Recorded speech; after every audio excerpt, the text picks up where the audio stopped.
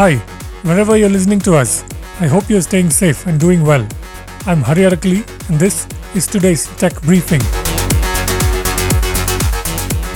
Technology investments by the world's biggest companies will continue to grow despite the current global uncertainties. Rajesh Gopinathan, Chief Executive of Tata Consultancy Services, one of the world's biggest IT service providers, writes in the company's annual report for the fiscal year that ended March 31st. The war in Ukraine and the geopolitical tensions in Europe and the resultant impact on global economic growth are real threats. However, the pandemic has shown us that enterprise spending on technology is far more resilient than most people think, as it is central to businesses' ability to innovate and differentiate in good times and to survive and adapt in tough times, Gopinathan writes. At our current pace of growth, it is only a matter of time before we double our revenues and hit the $50 billion mark, he writes.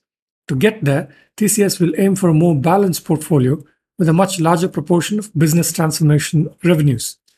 The company will put in place a structured way to deepen existing innovation and transformation engagements and expand the number of clients it provides such services to, he writes. Infosys, India's second largest IT services company, has extended CEO Salil Parekh's tenure by about another 5 years, starting July 1st, the company told the stock exchanges in a statement. Parekh, who came to Infosys from Capgemini in January 2018, is widely credited for returning Infosys to industry-leading growth, expanding and deepening its capabilities in cloud services and AI. The appointment is subject to shareholder approval.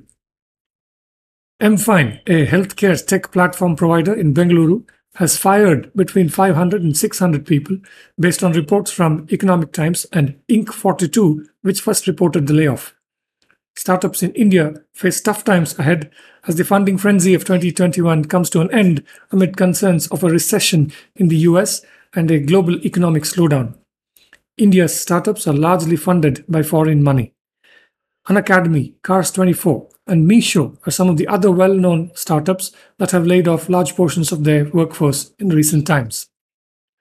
Venture East, a venture capital firm, has fully exited Seclore, a data-centric security platform provider, as part of the startup's latest funding round, the firm said in a press release.